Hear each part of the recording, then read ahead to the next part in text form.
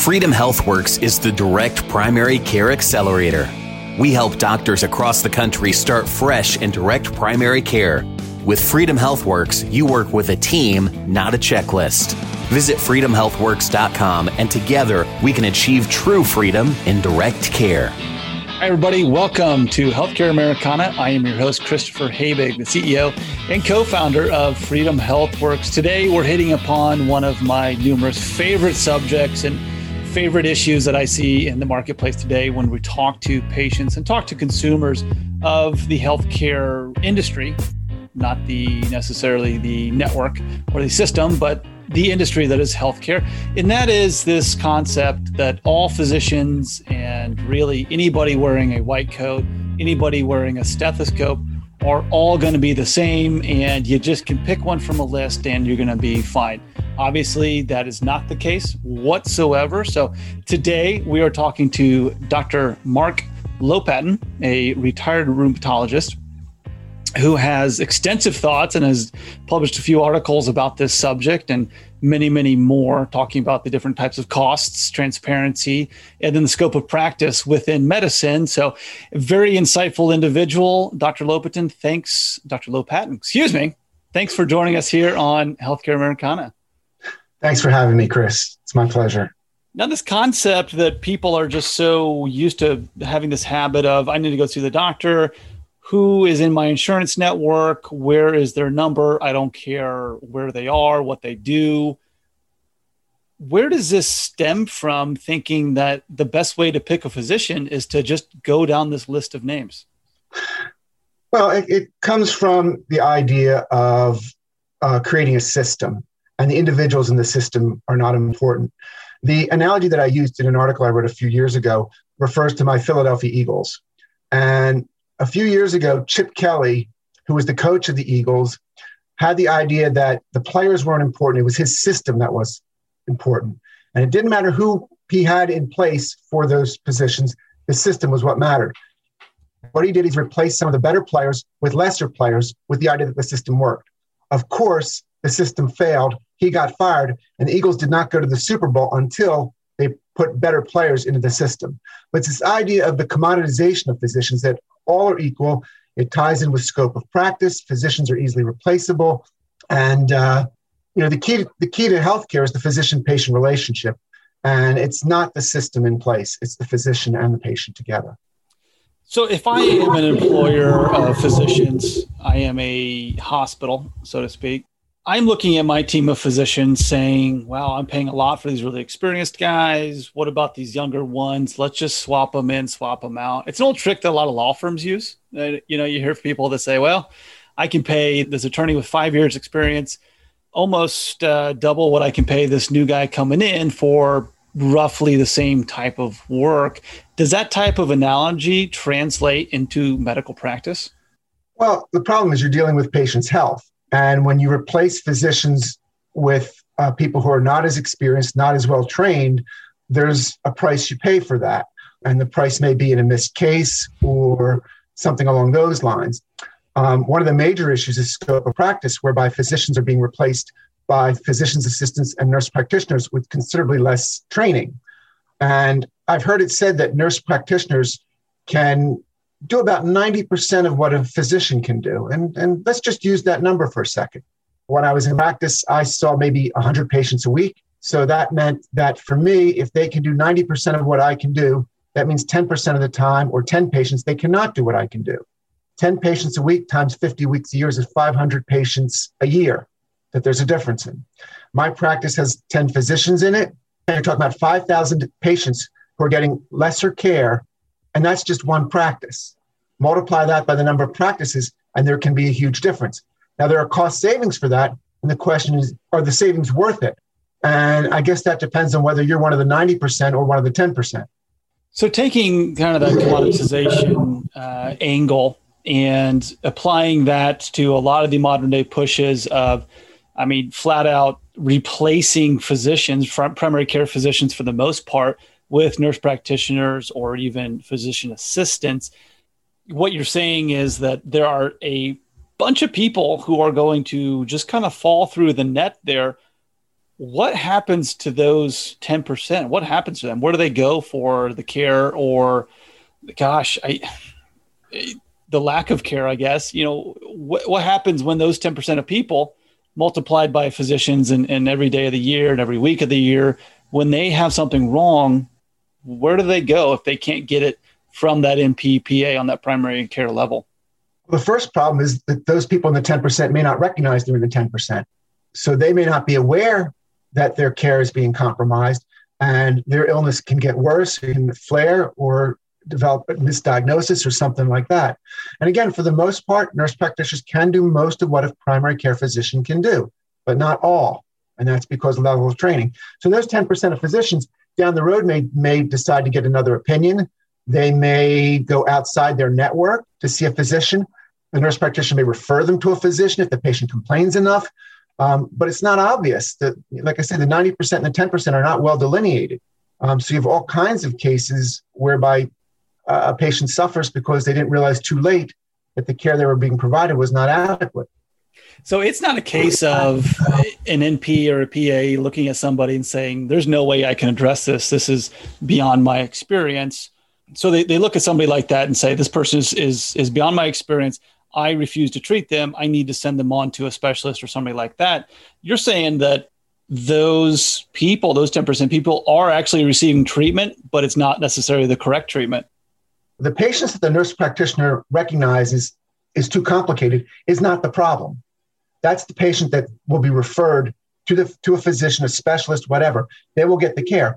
The problem is if the nurse practitioner does not realize that it's beyond her realm of expertise or does not recognize a symptom or a sign that could be a clue to a more serious illness.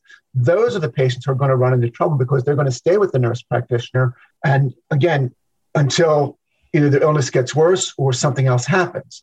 Keep in mind that, for some nurse practitioners, I'm not so much talking about the nurse practitioners who've been out there for 20 years, 30 years, who have years of experience, but there are many nurse practitioners who are fresh out of training, who had maybe 500 hours of clinical training, if that, and may not know, some of the basics. I mean, I see some of these things on social media where they're asking what kind of antibiotics to use. How do they balance psychiatric medicines?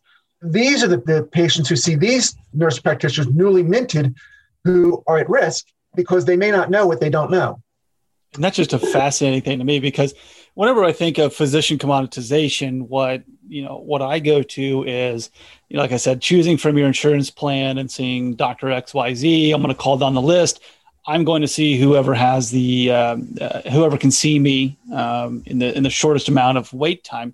And then you apply this whole thing to almost primary care commoditization, where now a lot of states, and you might have the more recent figure, but I was thinking, close to 30 states now have independent practice laws on the books where nurse practitioners can set up independent practices free of oversight from a physician.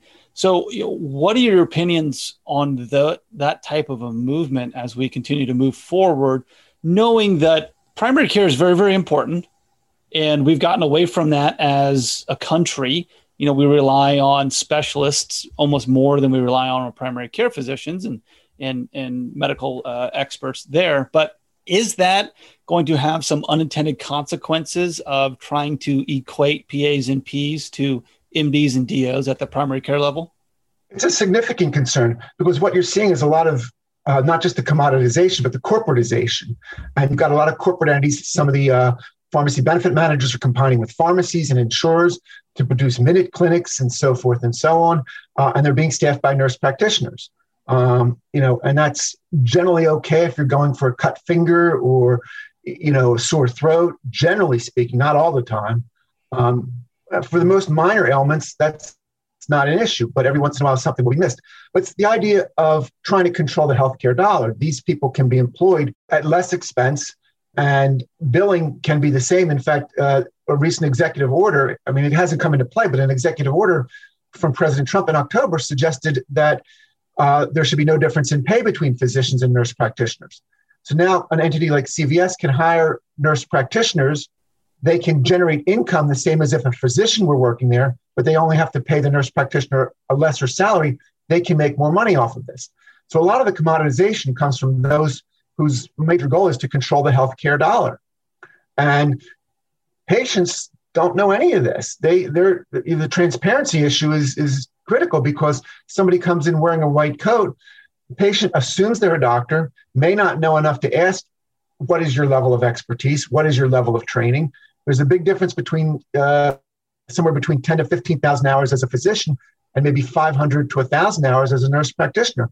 So the patient may have no idea the qualifications of the person taking care of them. That's a great concern. That's a huge concern. So translate that into a real world example. I know you have a great story about a hospital using kind of the lower level medical professionals to take after hour, surgical acute. Give our listeners a little bit of insight into how what you just said plays into this is what it means in the real world. Well, this is an issue that occurred at a local hospital that I got involved in simply because on the board of trustees for the State Medical Society. And somehow my name got called out on this and I had to investigate and look into it. But what happened basically was a local hospital had on-call surgeons at night. So that if you were in the hospital and you had a surgical case, say you were a routine gallbladder, and that night you had a surgical emergency, something bled or something like that, the person they would call in to see you at nighttime at midnight was a surgeon, someone who is trained, someone who had gone to medical school and so forth. The hospital decided to replace that in-house on-call surgeon with physician's assistants who did not have the same level of training, and with the idea that they could investigate the problem initially. And if there was a problem, and if they recognized the problem, they would call the on-call physician who would then come in from home to address the problem. So there's a lot of questions with that. Obvious ones. Does the physician's assistant have the level of training to recognize the surgical emergency? They didn't do a surgical residency. How much experience does the physician's assistant have? Some of the physician's assistants, I was told, were newly graduated. So they're not people who had been in the field for 10 years or so. So that was an issue. The delay, it's one thing when you're in the hospital and you get called in. It's another thing when you're at home at 3 o'clock in the morning and you get called into the hospital. It's not the same mentality. You're not already there. You have to get dressed and go. And that's an issue. Mm-hmm. But one of the issues that I brought out was the idea of transparency and the idea of, does a patient who goes to that hospital who's going in for elective surgery know that if there's an on-call, if there's an emergency after hours, that the first person that will be tending to them is not a trained surgeon. It will be a physician's assistant. And do they have the right to know? And if they know, should they be allowed to make a choice? And one of the big things with healthcare now is that patients oftentimes don't know what their choices are. And even if they do, they don't have a choice. And, as for me, I would want to know that. I want to know who's taking care of me, in those terms. If it's a nurse practitioner, I want to know who's supervising them and so forth. So transparency issues and patients not knowing what's going on becomes a very big issue. Right. And now you got my wheels turning, because I'm looking at this thinking it can't just be about dollars and cents. If I'm running a hospital, I said, I'll replace all of our doctors on the midnight call with PAs, and we're going to lower our expenses. But what's the reaction to that? For every action, there's an equal and opposite reaction. Am I, in that case, putting the hospital and putting the physicians that we wake up and call, am I putting them at more risk of something going wrong? And is that worth the trade-off economically? It's a balancing act. It is a balancing act between the threat of malpractice and the dollars saved. It's not strictly about the dollars, in that regard. I mean, I don't think hospitals want to cut corners to such a degree that they compromise care. They don't want to turn a square into a circle, but they do want to cut corners a little bit, still maintain the shape of a square without, completely losing it. But again, it comes down to cost savings, and hospitals are tightly budgeted right now. I mean, there's a lot of problems there keeping, their heads above water and so forth. So any place where they can cut some costs without compromising care too much, I'll put that phrase in quotation marks, how much is too much, they're going to try to do that if they can. And again, you're seeing it in a number of places, minute clinics I alluded to, hospitals, and so forth, to try to still administer care without having to pay for the expertise.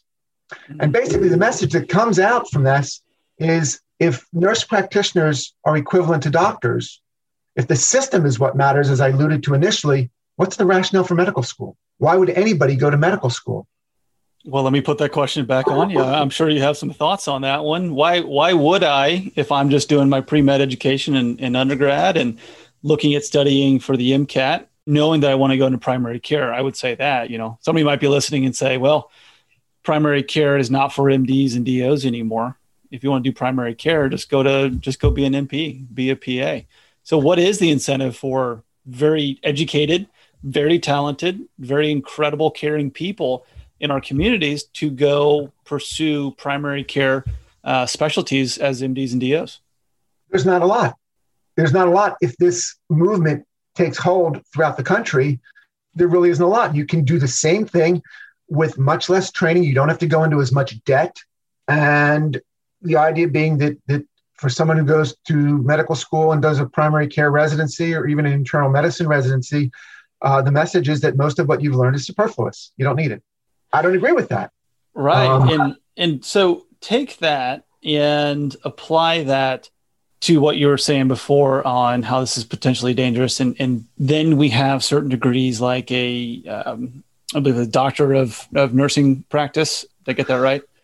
Yeah. A doctor of nursing practice is someone who's attained a graduate degree, gone on to attain a doctorate, but they're not a medical doctor, but they will go into the room and introduce themselves as I am Dr. So-and-so, and they have the right to do that. But by the same token, in the name of transparency, patients should know what they're a doctor of. How often do you see that actually scenario play out where they walk in and somebody just hears the word doctor? And if you're not in a academic collegiate setting, you're going to assume that this is a person who has achieved the highest level of experience schooling in the medical community. Many patients have no idea. They have no idea. I've seen it in my practice. We employed nurse practitioners under our supervision and physician's assistant, and they were at times thought to be the doctor. There still is a bias against women in that field. A woman walks in, they're thought to be a nurse rather than a doctor. They're not afforded the proper respect in that regard. But many people have no idea, especially in the hospital setting, who the person is that's treating them. And they don't know enough to ask or they're afraid to ask, what's your training level? Who are you? Kind of insulting if you think about it. You're afraid of insulting someone by asking that question.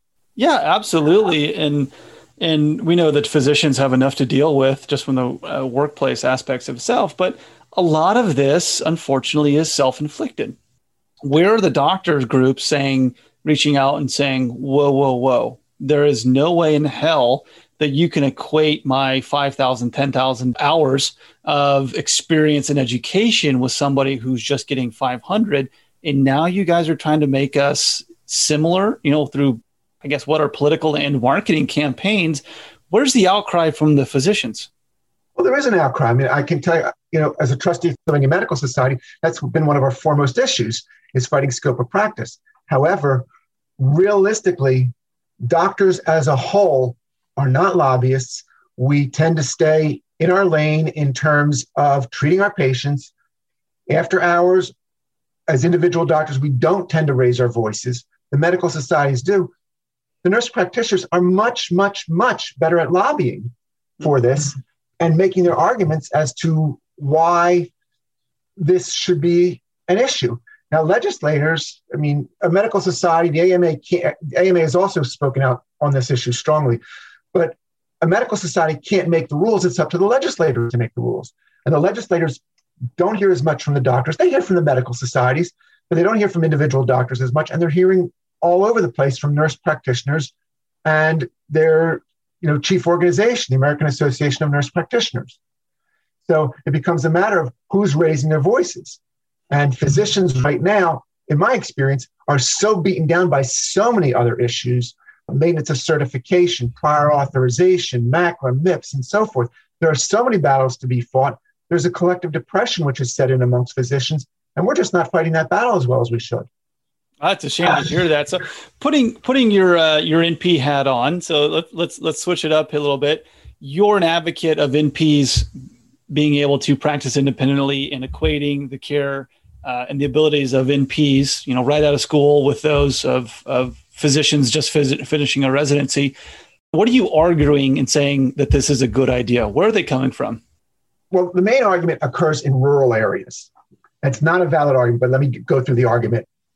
The argument is in rural areas, and I can speak to Pennsylvania, there are not physicians in the area, there are nurse practitioners there who have a collaborative agreement with a physician who's not basically watching them or supervising them at all. They're basically practicing independently, as is, except they have a supervisory agreement that they must pay for.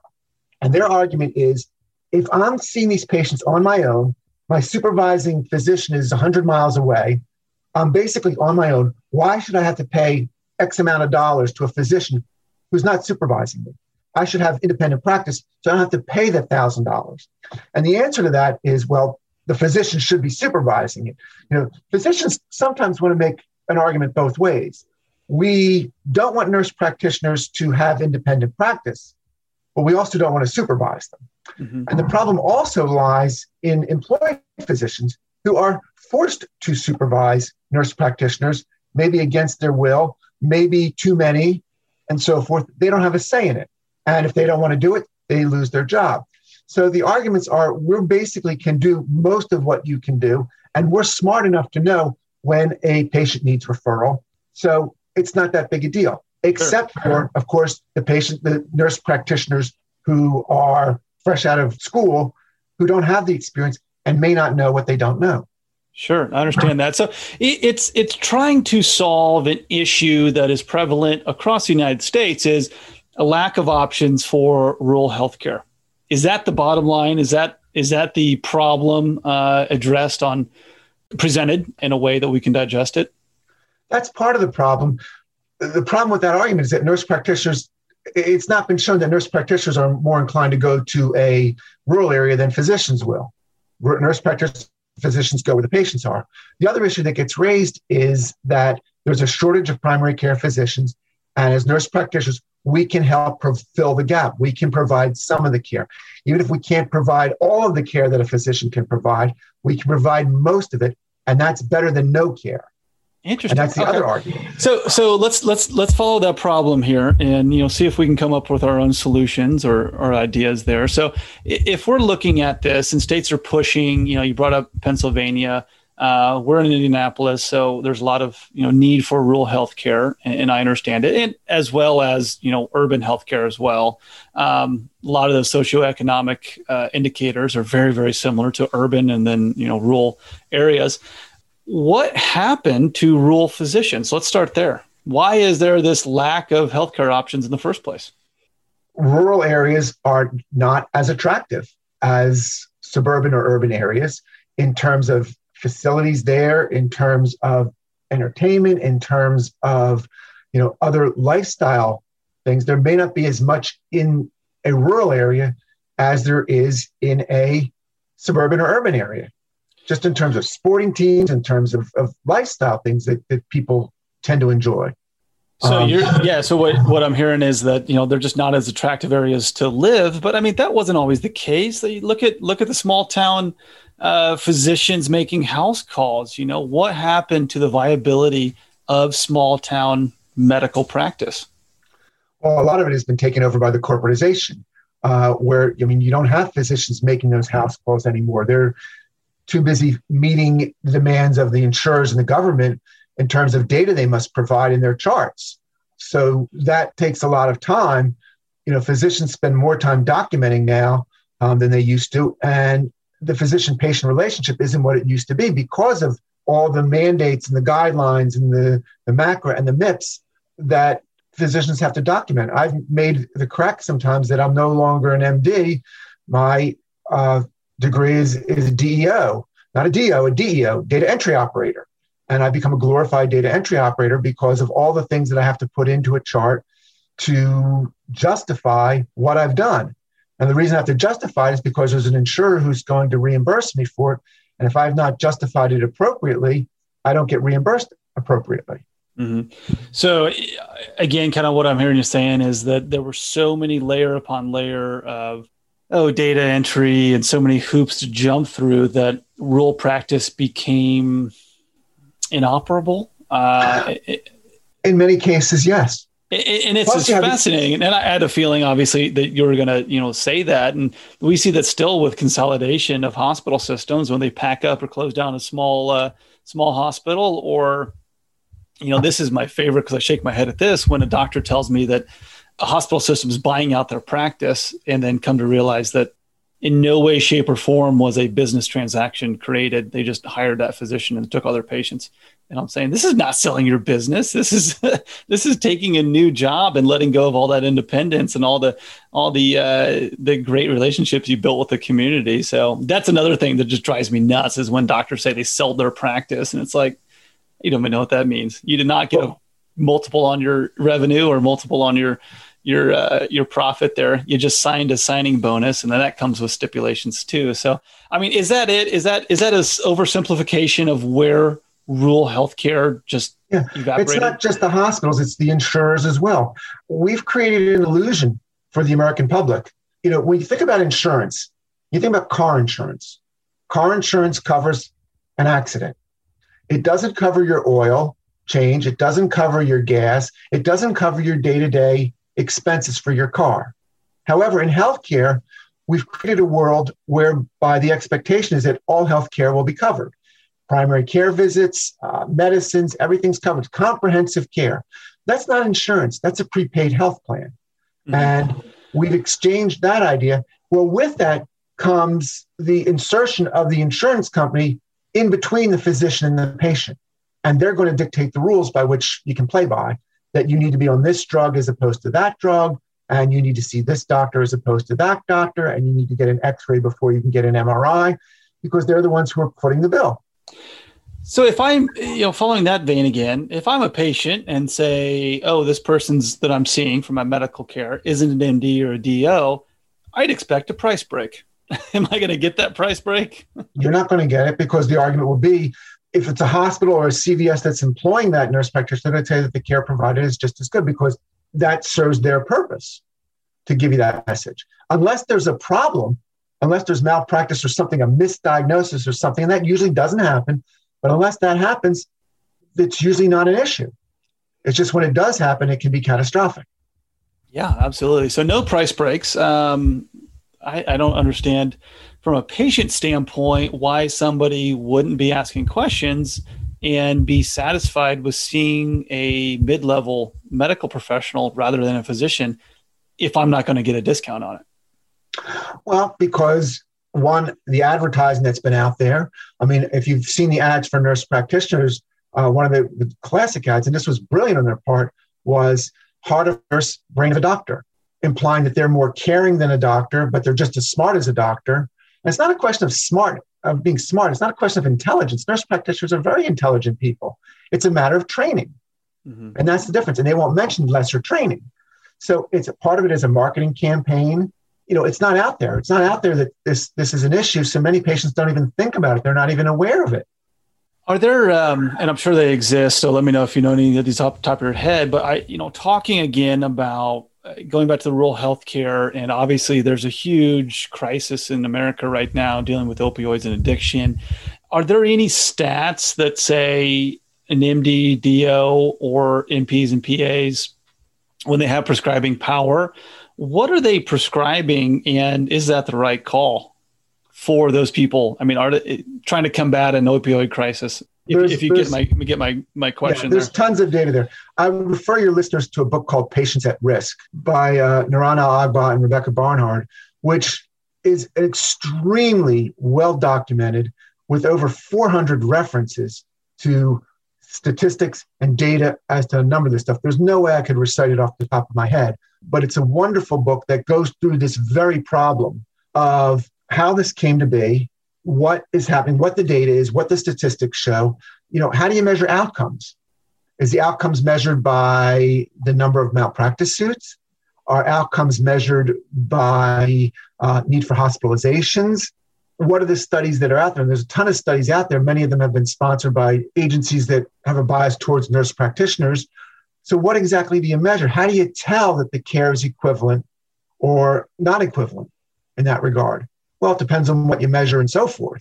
There's lots of anecdotal stories about patients who suffered and so forth and so on. But I highly recommend that book to your listeners because that'll give them much more data and information than I could hope to do in a podcast like this. Sure. Yeah. And I guess what I was looking for, there are nurse practitioners practicing independently writing more scripts for opioids versus physicians. And there is data there that shows, they are writing more scripts for opioids. There are more referrals to physicians. There are more things that they can handle that a physician might be able to handle.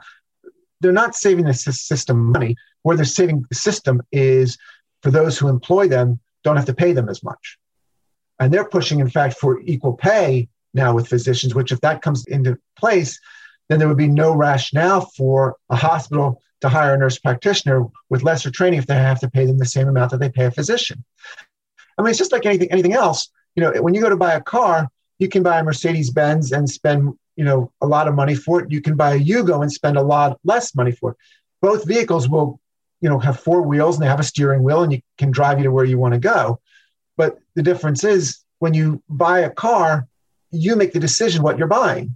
Mm-hmm. Healthcare is the only field of endeavor where the consumer of a service and the purchaser of the service are two different entities. So you want the Mercedes-Benz, your insurer wants you to have the Yugo. And usually the insurance company is the one who dictates what you will drive. Yeah, and not to mention that Mercedes and that Yugo, poor Yugo, getting picked on in our podcast here. Never saw it coming. They're priced the same.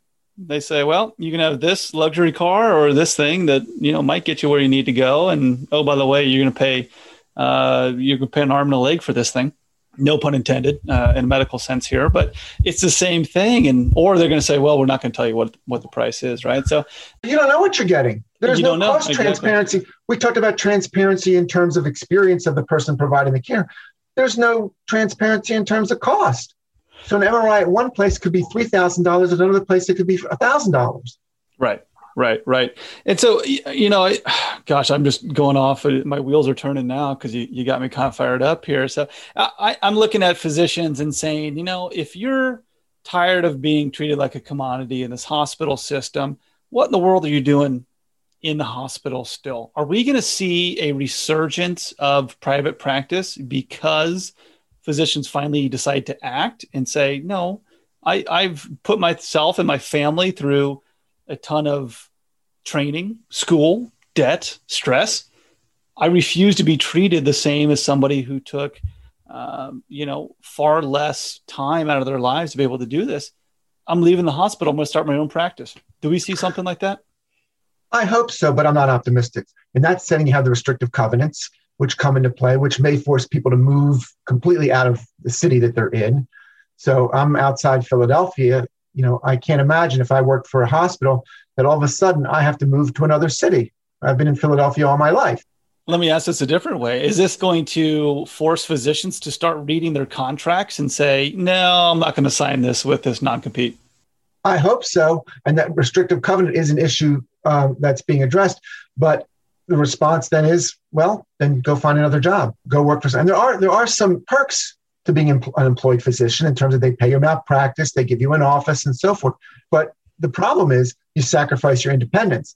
And a lot of people don't realize how much you sacrifice your independence, how much that means when somebody wants to employ you. Absolutely. Not to mention they're capping your salary, your take-home pay, because profit is okay. It's okay to make money, especially in any type of a business. And we tell that to physicians we work with on the Freedom HealthWorks side when they start up their own independent direct care practices. And it's an interesting concept. Some people get it, some people don't. But very educated, very experienced people. There's a reason why physicians are usually well compensated. And, we mentioned a little earlier, this concept of a physician shortage. And, I got to say my piece about that there's always going to be a shortage of physicians. There will always be a shortage of physicians. If we had an overabundance of physicians, nobody would go be a doctor anymore because it would pay $15, $20 an hour. And that is just simple economics. That's just realistic. Supply and demand, right? There's a reason why we pay physicians who are the best and brightest in our communities $150, $175, $200, $300, $400,000 because there are very few people that could do that job. And they like to throw these, physician shortages of every doctor needs to see 5,000 people. And it's just not possible. And when you think about what you have to go through to be a physician in terms of the training, the years of training, not the loss of sleep during residency, it's very rigorous. You typically end up hundreds of thousands of dollars in debt. And that's part of the problem. You're right on target with that. The other issue that I want to allude to, though, in terms of physicians leaving hospitals, one of the big things that I see, and I just wrote an article on this, is on apathy and just the collective depression that I see with physicians. It's too hard to fight back. Call it burnout, whatever you want to call it. But there are so many forces at play on physicians in terms of the data they must enter, in terms of prior auth, in terms of insurance mandates, in terms of scope of practice, in terms of maintenance of certification. There are so many things that are being heaped upon us that for many physicians, it's all they can do to go to work in the morning at 8 o'clock or whatever time and get done at 6 o'clock, and they're done. And they can't invest any more time in advocacy or fighting the battles. And that's one of the strategies in terms of the corporatization of healthcare is if you make the obstacles too great to overcome, then you don't get any resistance and you can implement what you want in terms of the number of patients that physicians need to see and so forth. Well, look at when a physician leaves a hospital, leaves employment, look at how they are treated by the hospital. Those patients are now the hospital patients, like they're actually owning somebody, which is incredibly offensive to anybody who's, found a great relationship with a physician and trusts that person. Incredibly offensive to go in one day and get a letter that says, hey, your physician vanished off the face of the earth. They don't work here anymore, and we're not going to tell you where they are. I'm just like, I pull my hair out thinking, how in the hell is that even remotely ethical, bordering on legal, to interrupt that continuity of care when somebody has established like that? Continuity of care is not as important. I mean, it is to me, and it is a critical aspect, but it's not viewed that way anymore. And in fact, I read recently that, when you look at younger patients in terms of seeing a physician and a nurse practitioner, their number one thing they're looking for in healthcare is convenience. Mm-hmm. They're not looking for expertise. They're looking for convenience. They're not looking for continuity of care. They're looking for convenience. So if that pharmacy down the road can give them their flu shot, they're going to do that rather than have an established relationship. That established relationship with the doctor is not as important, and hospitals take advantage of that. But yeah, I agree with you in that regard. Furthermore, when you talk about hospitals dictating care, they're going to dictate where you can send your patients. So they call it leakage. The idea being that if I'm part of a hospital system, I'm obligated to refer my patient to another physician within the system, even if I think there's a physician outside the system who would be better suited for that patient's needs. I was an independent practitioner, and I still was affiliated with a hospital, and that hospital tried to put pressure on me. They have no leverage with me. They want to put pressure on me to refer within the system. Now, I know that is 100% illegal to do. You cannot do that, but... Hey, we didn't do that. We just made a suggestion. We're saying we would like you to. So you always have that fallback. I was just kidding. It was just a joke kind of mentality. But there's no doubt there's pressure. And, in some settings, there may be certain financial ramifications of referring in or out of the system, and so forth. It's just slimy. That's the only thing I can describe it as just slimy, underhanded type of tactic. So I want to close out here with what does that look like from the patient standpoint when they hear this and see, well, yeah, I really do want to see a physician. I do want to follow that physician no matter where they're working because I trust them. What do patients do? How can they get involved and how can they become advocates? Patients need to become more assertive.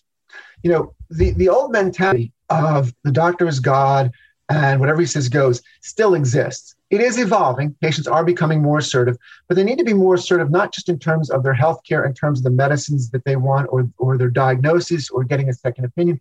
They need to be more assertive in terms of the actual care, what they're getting from a doctor, from a hospital, and so forth. And the way you do that is patients need to be educated, and they need to be educated one at a time. They need to not be intimidated by physicians, but they've grown up being intimidated. Now, the newer generation, that's not quite the same thing, and that will evolve and will change. But people need to recognize that doctors are people, hospitals are made up of people, and they can't dictate to you. You need to open your mouth and speak up in terms of what you want. If I can provide it, I will. If I can't, I'll tell you why I can't provide it. but there needs to be a dialogue. We need to have a mutual understanding. As I always say to my patients, I'm the physician. I have expertise in medicine. You are the patient. You have expertise in you. And we have to combine my knowledge of medicine with your knowledge of you to come up with a plan that works for you. It's not just me dictating to you what this is the medicine you will go on. Well, we're going to give you this medicine. It's an injectable medicine. I can't do needles. Well, then we got to talk about that. We got to work together to try to figure out an alternative that works. But patients are too submissive these days, unfortunately, still. And that's a kind of a beautiful closing remark, that people are all different. Even commoditizing patient care is a big problem, not just treating all physicians and medical professionals the same, treating all patients the same. And, population health numbers is what works for this person, probably not going to work for this person over here. So it seems like it is a symptom that is pervasive in the entire healthcare industry. But Dr. Mark Lopatin, thank you so much for coming on the show and sharing your stories and sharing your experiences with us. Chris, thank you so much for having me. I very much appreciate it. That's going to do it for this episode of Healthcare Americana. Once again, I'm Christopher Habig. Thanks for listening.